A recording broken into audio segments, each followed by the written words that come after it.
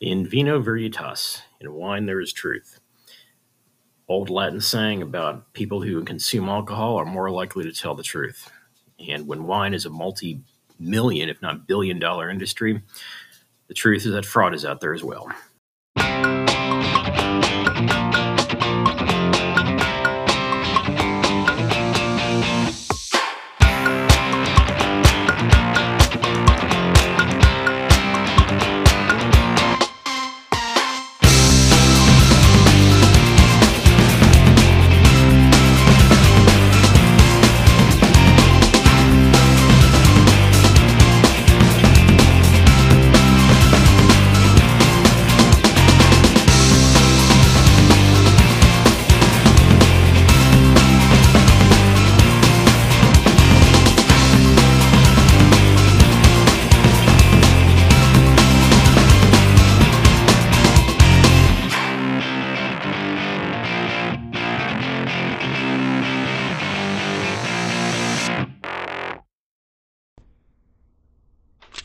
Good afternoon, everyone.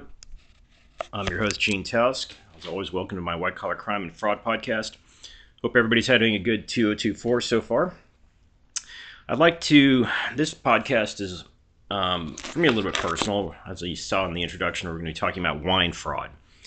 The reason it's kind of personal is because my late father was very much into wine. He enjoyed drinking it. He spoke many languages, including Italian, French, German, and Romanian. So he could speak about wine culture very freely because of his knowledge of these languages. And he actually had experience in making wine when he was growing up in Romania when he was a youth. So it's for him it was personal. I enjoy a good glass of wine now and then. To be honest, my favorite wine is from the nation of Georgia, former Soviet Republic of Georgia. Now, the Georgian nation. We talked about Georgia once in an earlier podcast. So that is my favorite kind of wine. But I never really got into it as much as my dad did. But when I was doing some research, I was shocked to find out that wine fraud is a very big issue here in the world today. So I thought, well, why not talk about this a little bit? After all, any kind of fraud, which fraud by its very nature steals money from people or affects people in various ways, and why should wine be any different? I was amazed to learn that wine is actually a multi-billion-dollar worldwide business, and it's, to me it was shocking, but I guess it shouldn't be. Wine is certainly one of the most popular alcoholic beverages in the world. It's been around since forever. The Romans and Greeks drank it. It was very much a part of Europe, certainly in the Middle Ages through the present day. There's also wine-producing regions here in America, in Australia, and wine is very popular in East Asia, after having been introduced there by various explorers. So it really is interesting to me how much wine really is a part of society. And like anything else, there's a hierarchy as to which wines are considered superior. Now, once again, I have to relate that I am not a wine expert by any means. I can certainly tell the difference between a low class bottle of wine and an expensive bottle of wine, but if you were to present to me a bottle of wine that cost $500 versus a bottle of wine that costs $250, I don't think I would be able to taste the difference, and certainly wouldn't be able to justify a $250 cost. But for some people, it's a very big thing. You can even become a master of wine, which is a very taxing and exacting process, and many fine restaurants throughout the world have their own wine masters of wine on staff to help their patrons select wine. So it is a big industry, and as such, of course, it's subject to fraud, just like any other industry. So I guess for me, what's interesting about this is I always thought of wine just as an alcoholic beverage. It's certainly a part of culture, of many different European cultures and American culture as well. It's also, of course, part of the religious ritual for many Christian churches. Certainly, the Catholic Church uses wine. The Orthodox churches, many Protestant denominations do as well, to represent the blood of Christ. So it really plays Wine plays very much a significant role in the lives of many people. So whether you drink wine or not, it is a part of our society. So let's start talking about what is wine fraud? Well, probably the most I guess the largest part of wine fraud, or most obvious part, would be the use of additives to deceive somebody, and that's generally when wine is in production. Um, I don't know how wine is made aside from the very basic knowledge of fermenting grapes, but the actual fermentation of the grapes and the process by which the grapes are fermented, not to mention the grapes themselves and the soil in which the grapes are grown on, is very much a part of how a wine is classified. Believe me, I don't speak French, but if you look at if you look at the country of France, you'll see different regions there, and some of these regions will be well known to people who love wine, like Bordeaux, for example. And obviously, Bordeaux comes from that region of wine. And also, there's a lot of litigation that can ensue as to if a wine is mislabelable. We'll get to that later.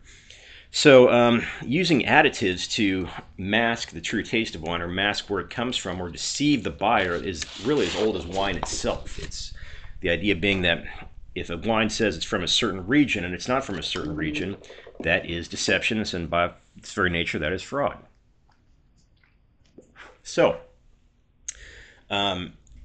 if there's additives that are used into in these wines, and somebody is buying a bottle of wine or bottles of wine, more likely, and does not know about these additives, or is fooled as to the nature of these additives, that of course is fraud, and that can influence the price of the wine. For example, as I mentioned, a really good bottle of wine can easily cost $100, and that's the low end. Very good bottles of wine run into hundreds, even thousands of dollars. Now, look, let's face it, some of this, of course, may be an element of snobbishness, saying I'm buying a $10,000 bottle of wine, whether or not a person can actually taste the $10,000 in that bottle of wine is, that's a argument of debate, let's put it that way. But still, if a person is spending a lot of money on wine, or even spending a little bit of money based on where they believe the wine is coming from and how it should taste, the use of these additives for destroying the taste or masking the taste means that the person is buying a product that he did not intend to purchase, and that in and of itself is problematic and fraud. Once again, I very much like Georgian wines, and they have a certain taste that I like. If I buy a bottle of Georgian wine and some additives have been placed in that wine which have mask the taste or dilute the taste, well, I'm not really getting my money's worth. Georgian wine certainly is not that expensive here in the United States, at least not in Houston, but I have a right, if I'm spending $15 on this bottle of wine, to get a bottle of wine with the taste I want. So that's the use of additives is one of these things as well. An example of fraud, example of wine fraud. Another example of wine fraud, and this goes back to Greek and Roman times, is diluting the product. Now, wine is made of grapes, as we all know, and certainly water is added to the process. But there's a way of measuring the alcohol content of the wine, and if too much water is used, that can dilute the alcohol content of the wine, and so the wine is not up to the specifications it should be. And that idea of how much water should be added to wine, or how much water should be mixed with wine, is an art and science all its own. That's certainly not the point of this podcast. However, I think it's fair to state that if a wine is labeled, say, at 14% alcohol content, or we would say 28 proof here in the United States, then 14% is what the person should expect. If it's been diluted, where the alcohol content is much lower, say 7-8%, well, that is a form of fraud right there, because the person, let's face it, one of the reasons people drink wine is for the effect of the alcohol, and one of the reasons wine is so popular is that it can be enjoyed because it has a relatively low alcohol content. And but it still has an alcohol content, and people expect to have a certain alcohol content with it. And if the wine is supposed to have 14% alcohol and instead it has 7%, once again, this is an example of fraud. If this was done deliberately, if the wine was diluted deliberately. And also, it goes without saying that wines that have lesser alcohol content usually are less expensive. And so if you're spending, once again, a good deal of money for a bottle of wine that should have a certain alcohol content and it doesn't, well, you're being cheated, and of course that's fraud. So that's one part of it. Now, probably the most common type of wine fraud is the affixing of counterfeit labels. And in other words, let's say a wine is being produced from an area which is known for very expensive and very fine wines, and that label proves that the wine is from that area. And then it turns out the label is counterfeit and it's not from that area. Well, obviously that's fraud right there. You're mislabeling something, especially if it was done deliberately. And that, of course, can lead to situations where somebody is buying what they expect to be an expensive bottle of wine, and it turns out they're buying something fraudulent, a bottle of wine they didn't want. Now, we can argue all day as to whether or not it's worth it to spend $500 on a bottle of wine, but if you have the money and you've obtained that money legally and you want to expend that money on what you believe to be a worthwhile bottle of wine, and that bottle of wine is $500, well, it's your money. Go ahead and spend it as you want. However, you also have the right to know that you are buying a wine from that region. So governments they've really tried to put a lot of resources toward this to make sure the labels accurately reflect where the wine is from. For example, a good example is that there's a certain type of Hungarian wine called Tokai, and I don't speak Hungarian either, but many people, including myself, like Tokai. It's a dessert wine, but it's a protected brand in that it has to come from a certain region of Hungary. And if a person is buying this bottle of wine and they believe it's Tokai wine, they have a right to know that it is Tokai wine from Hungary. And if it's not, and it's mislabeled, well, once again, they're purchasing a product which has been sold to them through deceit, otherwise known as fraud. So, the French government, for obvious reasons, has expended a great deal of effort and energy into making certain that the labeling is correct, and that if a person is buying wine from a certain region of France, the labeling has to reflect that it is from that region, and it is actually a crime to certainly to intentionally put false labels on a bottle of wine which says that it comes from a certain region and it doesn't. And the French government and other governments as well. I'm just using the French government as an example because wine is very much a part of French culture and they take it seriously. And the French government, to protect its own interests, not to mention the interests of its winemakers, does go through a lot of effort to make sure that wine labels are correctly made. And if if a wine label says the wine is coming from a certain region, then that person buying the bottle has every reason to feel justified and feel secure knowing that the money he is spending is the money that is for that bottle of wine from that region. Now, obviously, it's becoming more and more difficult to do this, but it is still out there, and this is called label fraud as well. And label fraud, if it's going to be done well, it's actually a pretty big operation. It requires bottles, corks, and packaging to be manipulated. And it's not an easy process, but if somebody wants to make a lot of money and pass off wine as being from a region which is worth the expensive investment, and it's not, well, that's the person selling the wine can actually make quite a bit of money on this. There was a famous example of this. There's a wine collector by the name of Hardy Rodenstock in the 80s and 90s, who hosted a series of high-profile wine tasting events of what were thought to be rare and expensive vintages. And, of course, people would pay to come to these events. And as it turns out, this was not the case.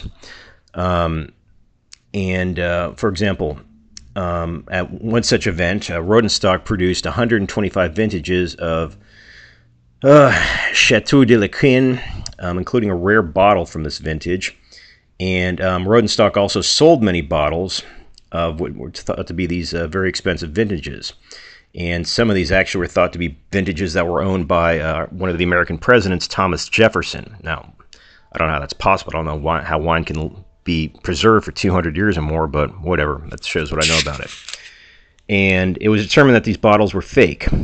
And this, of course, creates a lot of problems because people are selling these wines, which are supposed to be wines of a certain vintage, or wines that belong to somebody such as Thomas Jefferson or came from Thomas Jefferson's winery, if there is such a thing.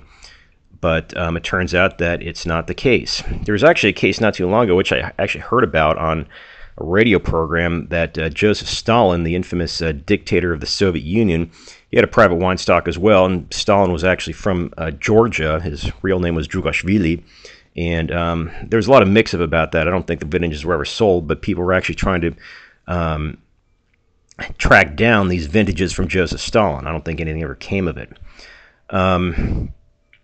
And once again, if the person believes they're buying or tasting such wines, and they're not, and this was done intentionally, well, it is fraud. Another example of label fraud was an individual by the name of Rudy Kurniawan. He was arrested in 2012 and indicted for fraud. Allegedly, he was buying large stocks of Burgundy and relabeling them as more expensive wines. And, of course, people fell for this and bought this, and you lose money. So, this is an example of wine fraud, mislabeling. And once again, of course, mislabeling is very, to me it would seem anyway, it would be very, very difficult to get away with in today's world, but just as always, if there's money to be made from a fraudulent activity, people will find some way to do it, even if it means taking that extra step. So, moving on. We talked about wine blending as adding additives to wine as being a part of wine fraud. In this case, blending grape varieties is a fairly common and accepted way of having different types of wines. And the blending, there are wine experts who will say certain types of dark vintages are more expensive and well worth the money because they come from a certain type of grape. And so if dark grapes are mixed with lighter grapes and the person is fooled into believing that it is an entirely dark vintage when it isn't, once again, they're buying a wine that is actually a fraudulent wine. And they're not getting what they expected to actually get. And there's also the use, speaking of additives in wine, the illegal use of sugar to boost the alcohol content of certain wines. I'm not sure of the chemistry behind this, but once again, the fermentation process of wines is very, very important as to how the wine will eventually taste and how the alcohol content of the wine. And this has to be done, at least wine experts think it has to be done anyway, in a very specific and a very natural way to make sure that the taste is preserved. And if the person is rushing the process using sugar or other types of additives, well, the person may be fooled into buying a vintage which was not done correctly, and they're not getting what they expected to get. Now, one thing that's interesting to me in this whole matter is that, you know, a lot of what is considered a good wine obviously comes from the history of the region itself, but also how the wine tastes. I mean, wine is very much a personal and subjective matter as to what kind of wine a person likes. I mean, my wife, for example, does not like sweet wines. She likes dry wines. And she does not appreciate the fact that I like the Georgian wines, the Kinsmarali wines, because they tend to be on the sweeter side. However, the wines that are made this way, the Georgian wines or the Chardonnays my wife likes or whatever, are made in a certain way that the taste, you can expect what kind of taste is there, and that's, of course, why you like the taste. If this taste is being altered through the use of sugar or other additives, and you're buying a bottle of wine, which on the market would fetch a certain price, but actually is a lower price because of these additives, once again, that is a ripoff. What I find interesting, though, is that the subject of wine itself is very much subjective in the sense that, as I said, there are wine masters out there, people who have taken a great deal of time to study how wines are made and how to taste wines, and there's wine tastings. When I was growing up, wine tastings were a big thing. I don't know if there still are. But certainly, wine pairings are very, very, still very popular in certain restaurants. But because wine is so subjective, there's always a question, and this is a defense that's used many times in wine fraud, is the taste is so subjective, how can you tell it comes from an inferior grape or it comes from a region where it says it's supposed to come from? And a lot of that is based on statistical analysis, and that you have, well, 5 wine experts here saying that this is not the taste it should be, that sort of thing. But it's a lot less, let's say it's just a lot less direct or a lot less objective than many other types of fraud. It's easy to tell if you've been ripped off for money because you don't have money.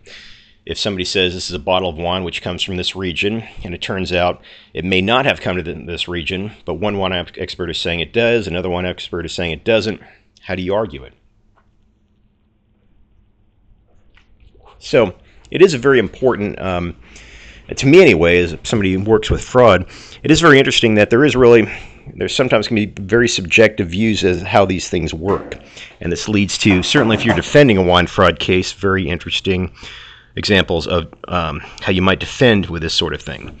Now, when we talk about additives, sometimes these additives can actually be harmful. In 1985, diethylene glycol was added as an adulterant to some Austrian wines, and this created problems. 23 people in 1986. 23 people died because of a fraudulent winemaker in Italy blending toxic methyl alcohol with low alcohol wine.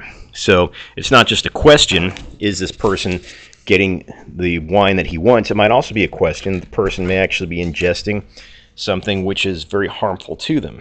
And use an example today, much more direct example. In the United States, we have a huge problem with fentanyl and other drugs which are being laced with very poisonous products. And unfortunately, many people are dying because of the fentanyl problems we have here. And they're taking drugs which are counterfeit drugs. That is to say, they weren't made under the correct laboratory conditions.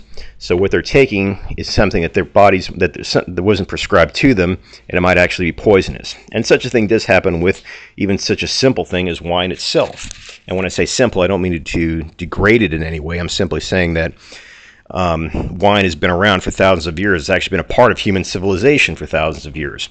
And yet we still have problems facing the wine adulteration that would face any other type of drug or alcoholic substance.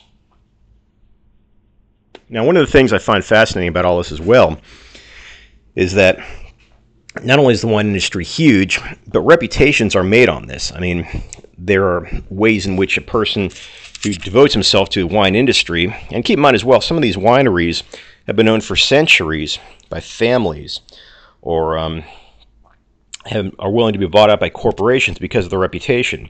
And so part of the value that's placed on these wines is the fact that they come from this certain region, they have this taste, and they have this reputation which goes back centuries. And that's a very important thing. Like I said, if you're really into this, this can be something critical as to how you examine whether or not it's a worthwhile investment. And just like somebody invests in any other type of product, you can invest in a winery, you can invest in wine production. And if you're going to invest in something, obviously you want to have a return on your investment. That's the whole point of it. And so when you invest in a wine which comes from a certain region, or a winery which comes from a certain region, and you find out that you have a competitor who claims they're coming from that same region, you have to spend time and money to prove that competitor wrong and possibly shut that competitor down. And this, of course, can take a lot of money, a lot of time, a lot of activity. So, with all this in mind, the idea of wine fraud, yes, it's not, in the sense, it's not as, well, let me rephrase that. It's not something which can affect as many people as, say, bank fraud or wire fraud or hackers or computer fraud, internet fraud, that sort of thing. But it is still a problem for people who wish to invest and actually continue the production of wine. Now, with changing climates and with changing soils, wine production, and this is nothing new, this has been going on for centuries as well, wine production has its ups and downs. So another type of wine fraud, which is becoming more and more prevalent, is that if an investor or a group of investors is willing to buy a winery or look at to invest in a winery, they have to know the long-term prognosis of their investment. If their investment, for example, is in a region which gets so much rainfall a year, and then it turns out it's actually not getting that type of rainfall because of climatic conditions, changing climatic conditions, or because, once again, using fraudulent weather reports, they may find their investment cannot pay off simply because the natural process will no longer support it. After all, just because a region has been famous for its wine for hundreds of years doesn't mean that region will continue to be famous for its wine.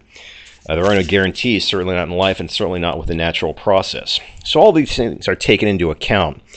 And wine fraud, like I said, for me it's interesting because of my family history, but it's also interesting in that it's a fraud that's been going on thousands of years. The Greeks and Romans complained about wine dilution, and they also complained about mislabeling as well. For my listeners who have ever seen the excellent mini-series, actually it's a television series now, Spartacus, on I think it's the Starz network here in the States. It was 4 seasons, But it talks about the Spartacan revolt, this third servile revolt of Rome against Rome by Spartacus and his group of gladiators. But there's several scenes in there where the owners of the places where gladiators are trained, the Lanistae, are trying to buy. The owners are trying to buy wine, and they're complaining that these wines are being mislabeled, and they thought they were spending money on this good vintage. It turns out to be lousy vintage. So this is nothing new, and you can actually read some history accounts where people complain about lousy vintages. So it is it is very much a historical phenomenon as well, and it will continue.